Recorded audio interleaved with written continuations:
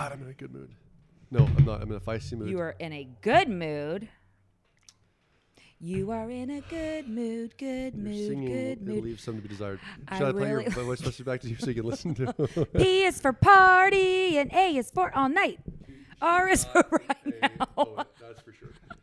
But it was, I love the attempt. It was a wonderful voice message. R is for right, not really now, because it's been 11 years. I'm Josh Sigmund. And I'm Bryn Rouse. I'm a mortgage guy with a passion for helping people with their money and all things business. Bryn is my co-host. And I'm a marketing girl. I am literally obsessed with it. Oh, and Josh has showed me how to save money. Quite a bit, actually. Because of her obsession, I hired her to do my marketing.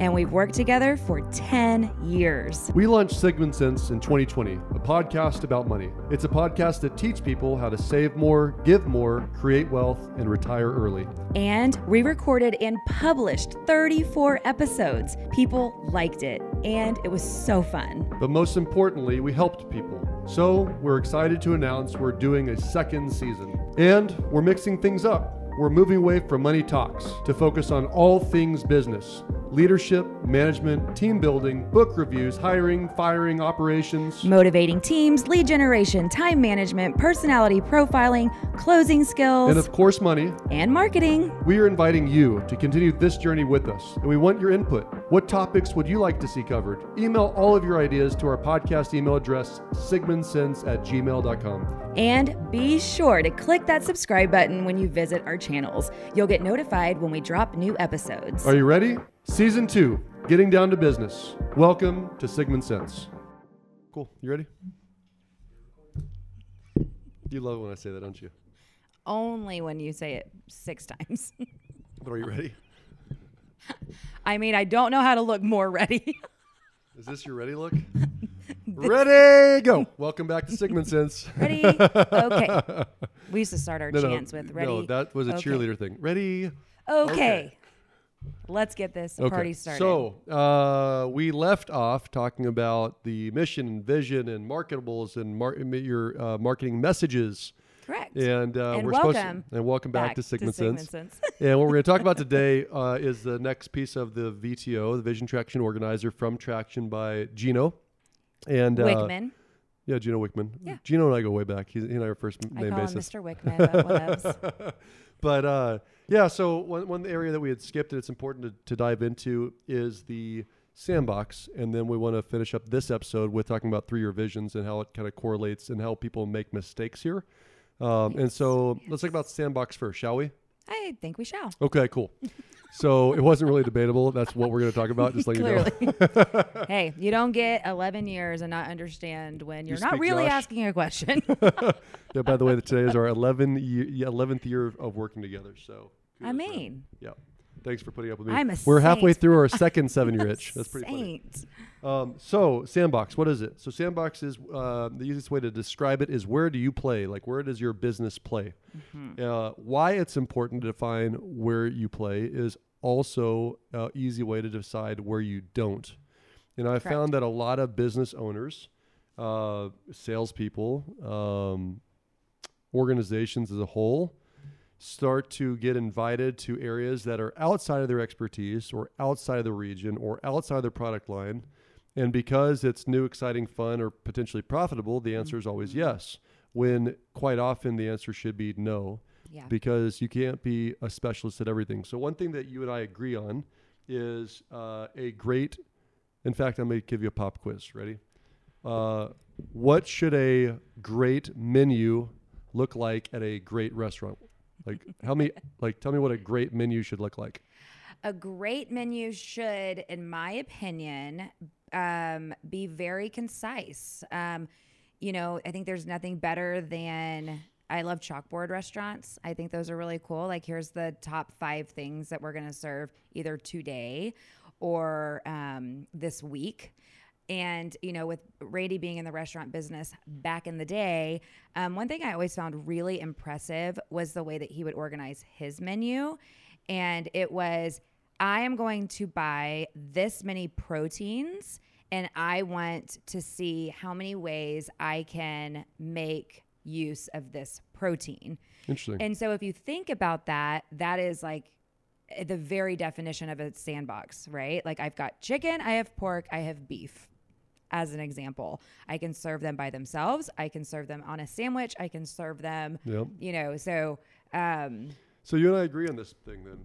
And I was right in saying it. Like I hate with a passion going to a restaurant that has 15 pages of menus. Oh my gosh. Because there's no effing way that they're good at all of them. Right. Like, there's, there's a local Chinese/Japanese sushi place that I'm always confused. Like, and Thai actually too. They have Thai food too.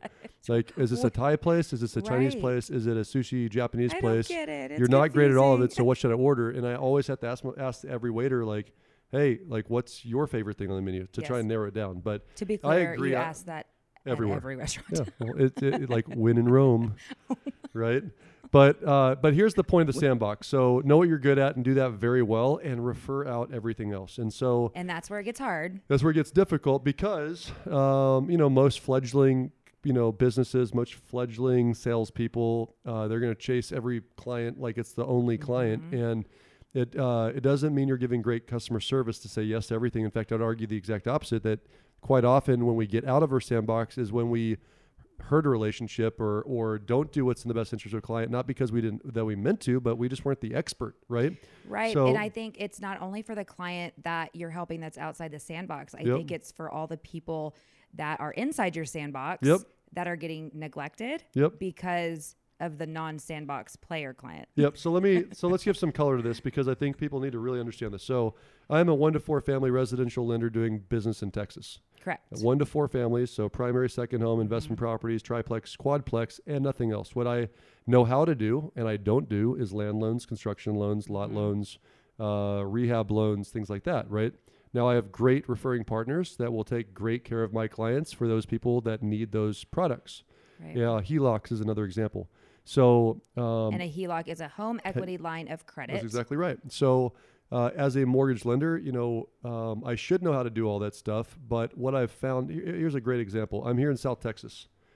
Ranch land is very, very, very expensive in South Texas, as is most of the country.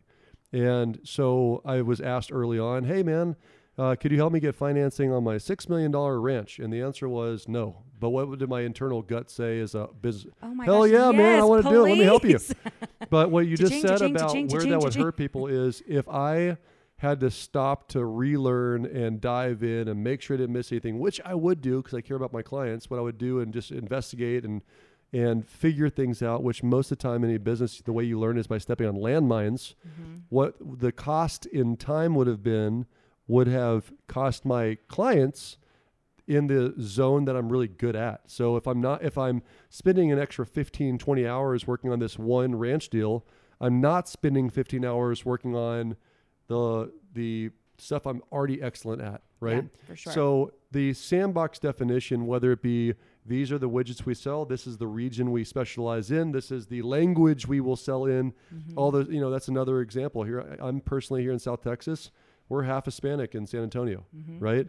Thank God I've got a great couple loan officers at my company that speak Spanish, and I don't. Right. So I would love to help out every client, but shoot, I want to make sure you understand what you're buying, what you're financing, what the costs are in your native language, 100%. which means I need to refer you to somebody else. And right?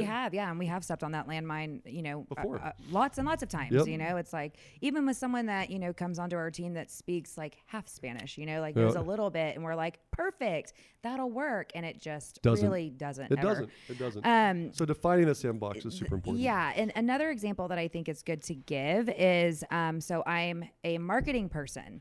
Well, as it turns out, there is numerous things that can fall under marketing, and they don't all actually fall under the same sandbox, right? So you've got marketing. So under that, you could do social media. You could have business-to-business marketing. You could have relationship sales and marketing. You could have graphic design, videography, photography, all of those things. Graphic design, if I didn't say that. Aren't you great at all that stuff?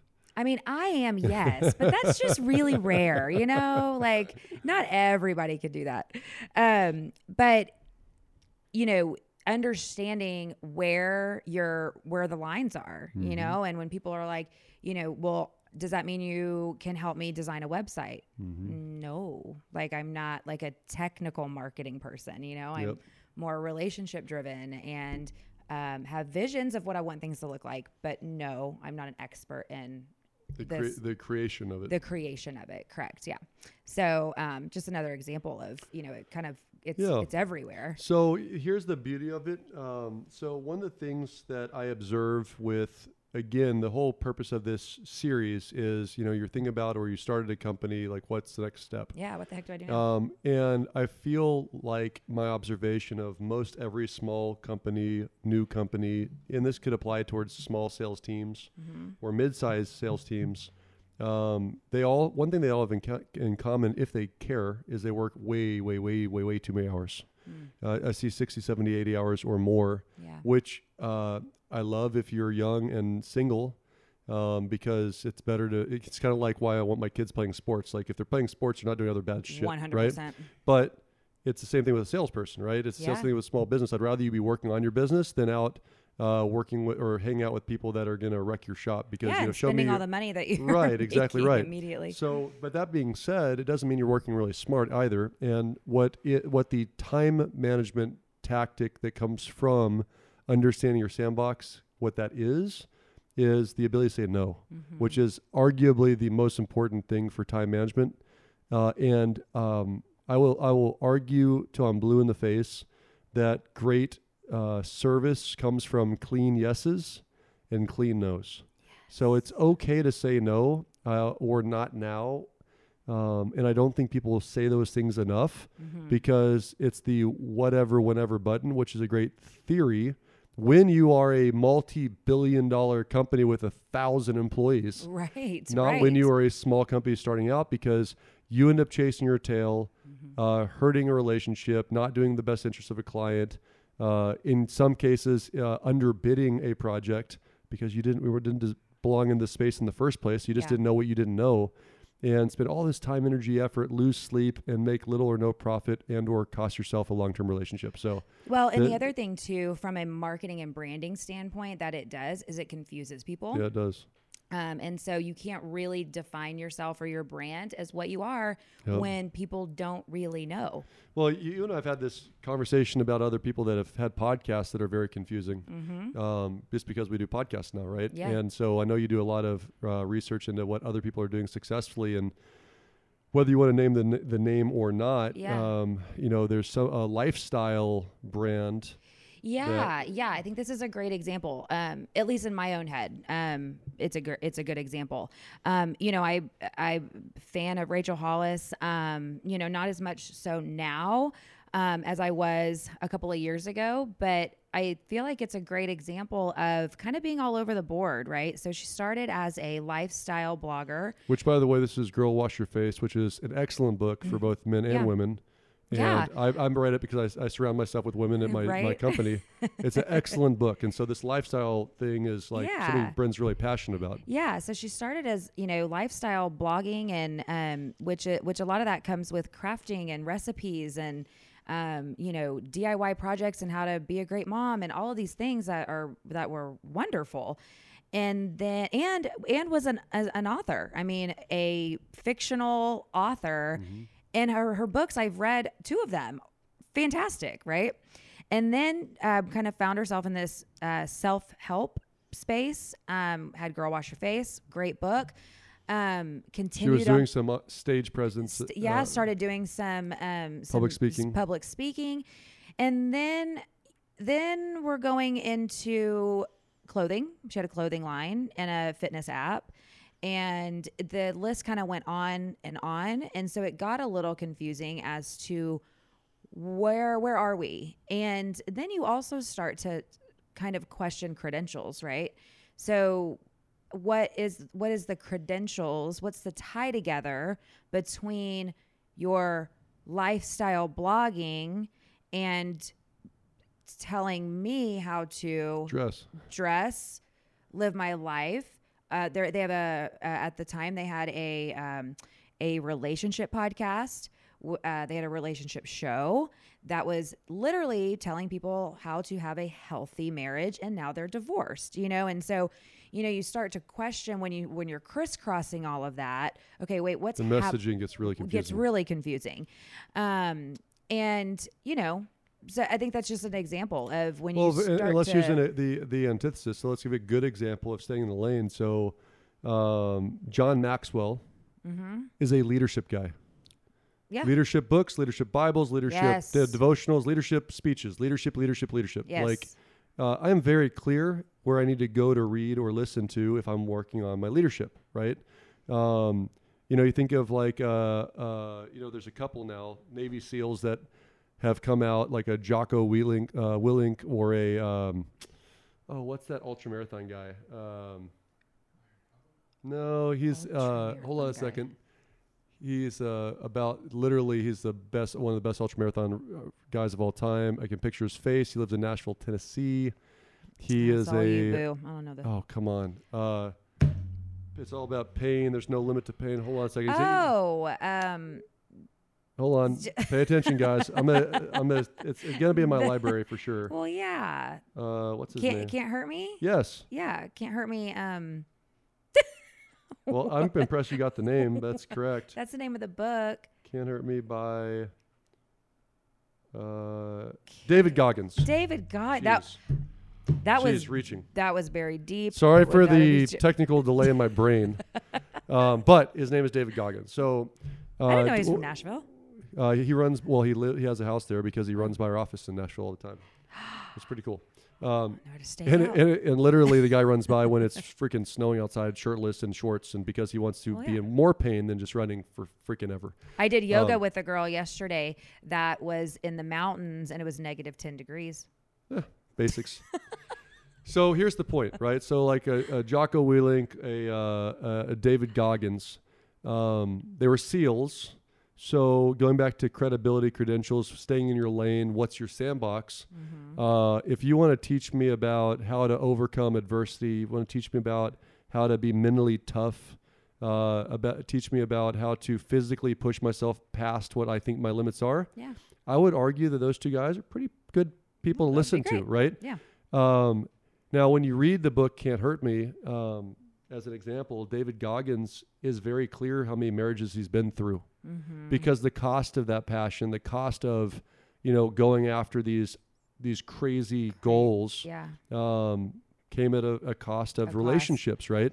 So I love the transparency, by the way, too. Very transparent. I love that transparency because I also think that is it's almost a redefinition of his sandbox. Well, I love you said that. So being real and sharing pain, if you start paying closer attention to who you're listening to in podcasts, on YouTube or on Instagram or whatever else, in the reels, when you start really thinking about if they only look like they're perfect every time, guaranteed they're not. Yeah. If all they show you is why they're, I'm a millionaire because I do A, B, C, D, and E, F, and G, and I've never made a mistake ever. And all they show are the wins, and they never talk about the losses. Yeah. They're not real, right? So I think that's one of my most favorite things about Gary Vee. Yeah. And I was just listening to a YouTube video of his, and I loved this. He said he was giving advice to a younger person that wanted to establish a voice on social media or wherever. He wanted a platform. And that he was really worried that he could not gain or he didn't have enough credibility for people to listen. And the way that Gary Vee put it was, look, people they're much more receptive to people saying, this is what I'm going through. This is what I'm trying to accomplish. And if my past experience has taught me anything, this is what I project is going to happen or be the result. Then they can follow along with you through the journey rather than this is how you do it. This is what I did 20 years ago. I thought that was, I absolutely loved that. And I thought it was great advice for especially this person that he was talking to and giving advice to, but that's great advice for anybody because I do think people struggle big time with that's a holdup for people that do have something that they want to share. It's like, well, why me? Why would they trust me? I don't have enough, credibility. Yep. All of those things that creep in and then it delays. But yeah, so all this to be said, we want to wrap up this piece, whether you're talking socially, whether you've got a service industry, a widget that you sell, a restaurant that you own, or all the above. what we're trying to make sure as far as homework is concerned, to wrap up this thought process, decide who you are and what you're not. And the more clarity you get around those two, the better you're going to be at what you choose to do. And the result will be fewer hours wasted. It'll be better customer service. You won't wrestle with a no.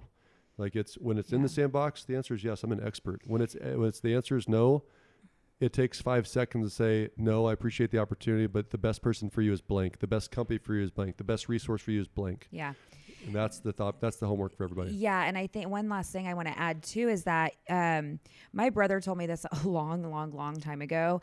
And I think it's a good analogy for what we're talking about to some degree. He said, Bryn, don't lie. Yep. If you don't lie, then you never have to remember what you said. That's right. And I'm like, oh, that's just so freeing. Was that last year? That was, yeah. So that was on my 37th birthday, which was a couple weeks ago. But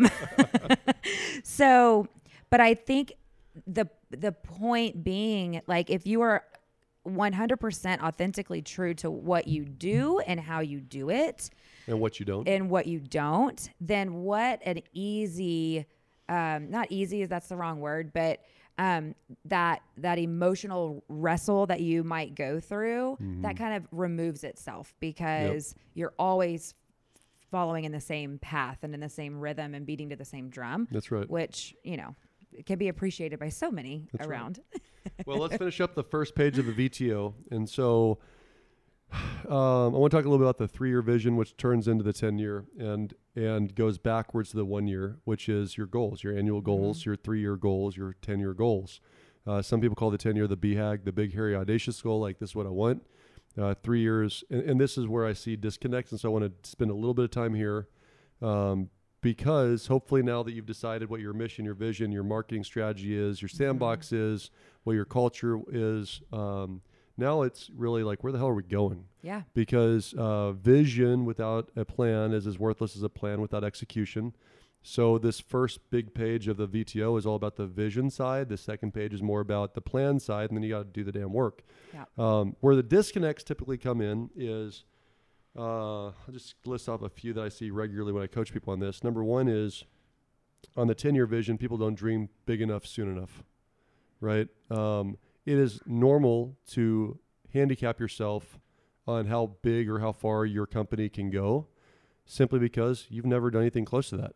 Yeah. And so it's easier to show people that are in business for 3 or 5 years. All you got to do is map out what the gross revenue was year 1, year 2, year 3, year 4, and create percentages of growth. And what most people will find is that, while a Fortune 500 company might grow 3 to 5%, well, in early stages of business, you might grow 200, 1,000, 10,000%. Yeah. Because going from $100 to $1,000 is a big jump. Going from $1,000 to 2,000, not so big as a percentage, right? Yeah. So the issue with the 10 years begins with whatever you think is impossible, like, go ahead and add to it. If your vision's not big enough that it scares you, it's probably not big enough at all. If it's not something that excites you, you're probably not going to run through walls to get there. So those are kind of the 2 litmus tests around it. And of course, the third piece is your team or company excited about that same vision, or are you leading everybody the wrong direction, right? So once that 10 years kind of established, which is more of a specific, measurable, tasty goal, I guess. And why I use that word is, the more vivid that vision is, like we've spoken about in previous episodes, the more likely you are to achieve it. So saying I want to do 10 million in sales means nothing. Right. But if you understand that 10 million in sales means that you can have 100 employees, which means you can give away $1 million a year in charity and in C, D, E, F, and G, then you're like, well, shit, that's freaking exciting. That's like, I've got a team of 2 yeah. and I want to have a team of 100 and we're going to serve this many clients and X and X and X, right? So that's the 10-year. Now, the 3-year has to be a little bit more thought out, but it's got to, in theory, if I were reading it like a book and I didn't know you and I didn't know what your business was, if I read your 3-year vision and I read your 10-year vision, then the 2 should correlate, right? Like, for easy numbers, if your goal was to sell 1,000 widgets in 10 years, then in theory you should sell about 300 widgets in 3 years. right? Like if we're starting from 0 and the 1 year might be 100 widgets, then 3 year might be 300 widgets, and the 10 year should be about 1,000 widgets. Yeah. It should kind of correlate. Now, I don't think it needs to be linear. So you can actually have an exponential growth because as you grow with more people, more can be done. More can be Once done. you create that factory, you can pump out more widgets, right? You have to create And the as factory you, first. yeah, and the more And you the learn, the more expert. you Yeah. tweak, and the efficiency factor comes Right. in. So As long as it's explained. Like, why would I think that you're going to go from 100 to 1,000 in 1 year right.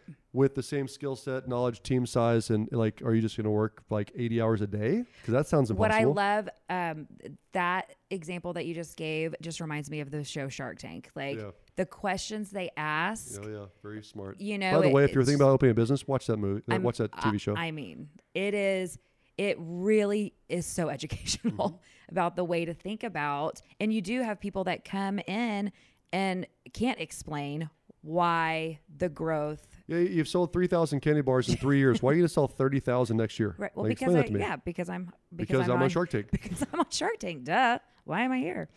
No, I love that. That's a good point. But so the finishing the thoughts in the 3 years. So you have to expand the explanations of the metrics, the what should have been achieved by this point, but it's got to correlate with where you're going in 10 years, right? So meaning if you have measurement points of revenue, of units, of volume, of team size, of overhead, of cost of goods sold, of like what are those things? Where should you be roughly? Maybe by the 3rd year, I'm going to hire a manager and I don't have a manager yet. Or Yeah. maybe in 3 years, I'm going to hire a CEO because the company should be big enough that it's above my, like I'm a great visionary and I created this cool widget, Yeah. but the ability to run a business is beyond my abilities, right?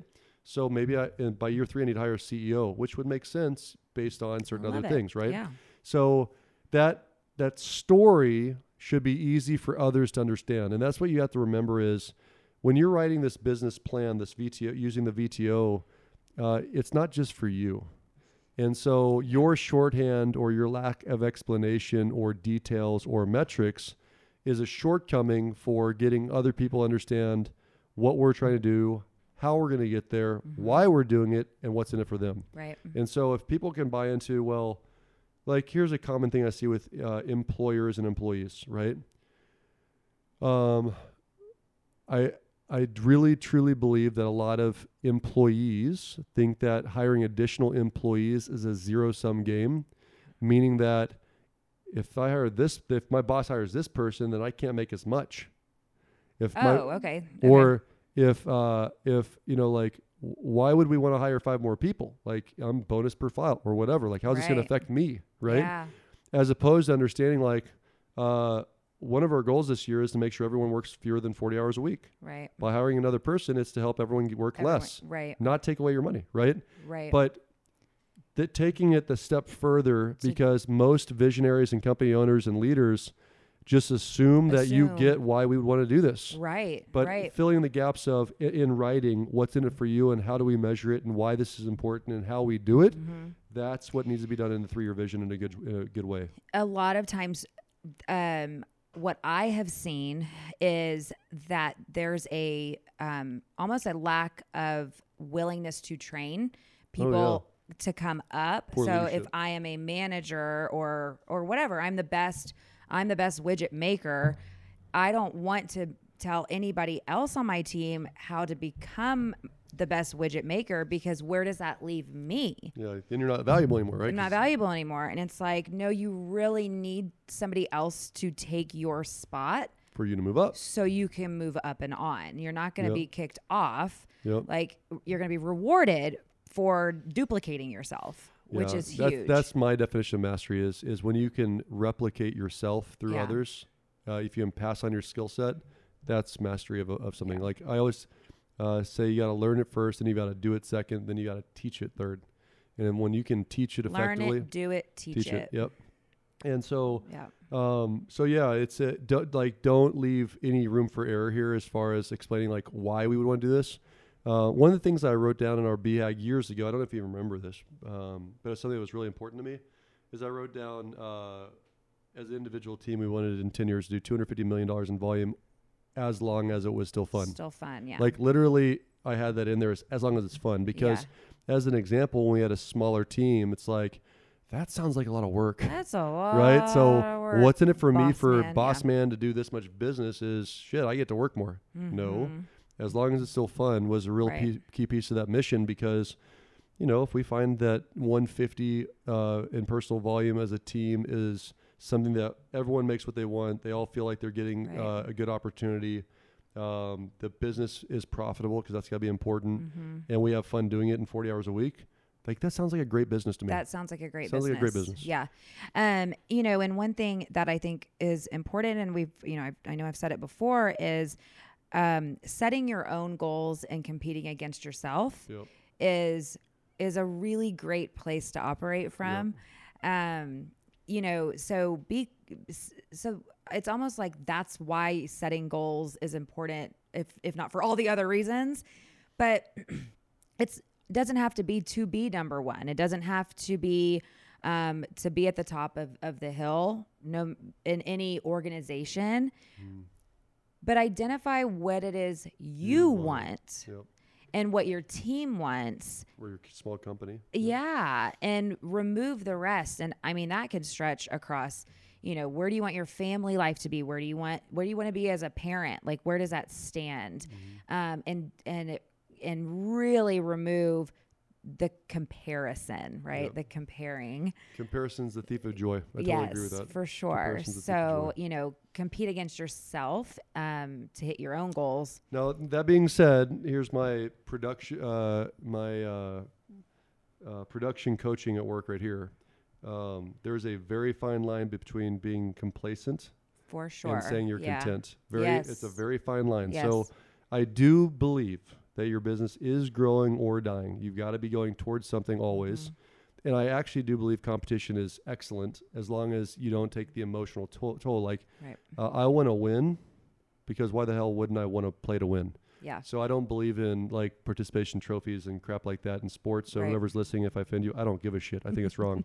No, the- and it's a problem. It's a problem. It is a problem. It is a problem. Yeah. So yeah, I look directly in the camera. So if I'm talking to you, get over it. My point in saying this for everyone's benefit, though, is that think about who's following you, right? Like, there's got to be a point where you're working for them and for others, because a business owner typically will hit whatever their financial objectives are well before anyone else in the team. They're the business owner. They took the Right. risks. They're going to get the fastest financial reward, typically. Not always, but typically.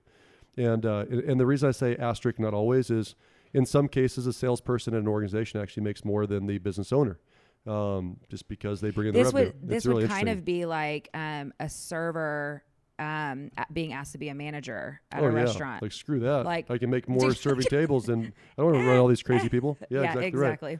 Right. So just that complacency thing is a really scary place for a business. So if you're a 3 or 5 year and you're like, oh yeah, I really like where I'm at.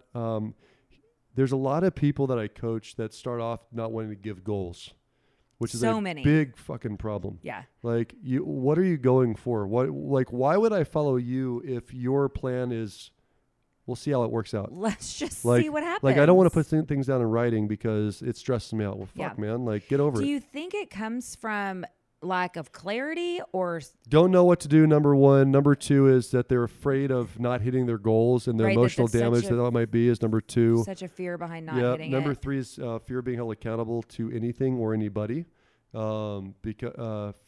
which is a leadership issue, in my opinion, more than anything Yeah. else. What else? Why else would they not want to do goals?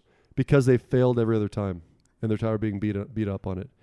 Because they literally think that that not winning makes me a loser, which is not the case. Yeah. Like, you can win, you can hit your goals, you could lose, you could miss your goals. It does not make you a winner. It does not make you a loser. So making that a personification issue is a problem. That's interesting too. Yeah. I look at every goal as an inning in baseball, Yeah. right? Like, you win innings, you lose innings. Yeah. I want to win more than I lose. If I just win more than I lose, I will win the game. So I also think that everybody kind of internalizes it differently. Like, you know, anybody could ask you, what the numbers are, and you could spit them off like, you know, at any moment in time. I come from more of I know what I have to do every day, and I know that because I'm clear, first of all, because I'm clear about what it takes to get the job done. If I do those things every day, then it adds up to hitting the goal or coming pretty damn close to hitting the goal. And so I think it's a different way to look at it a little bit, because I don't think numbers all day long. Yep. I think activity. Yep. Mine is more based around activity.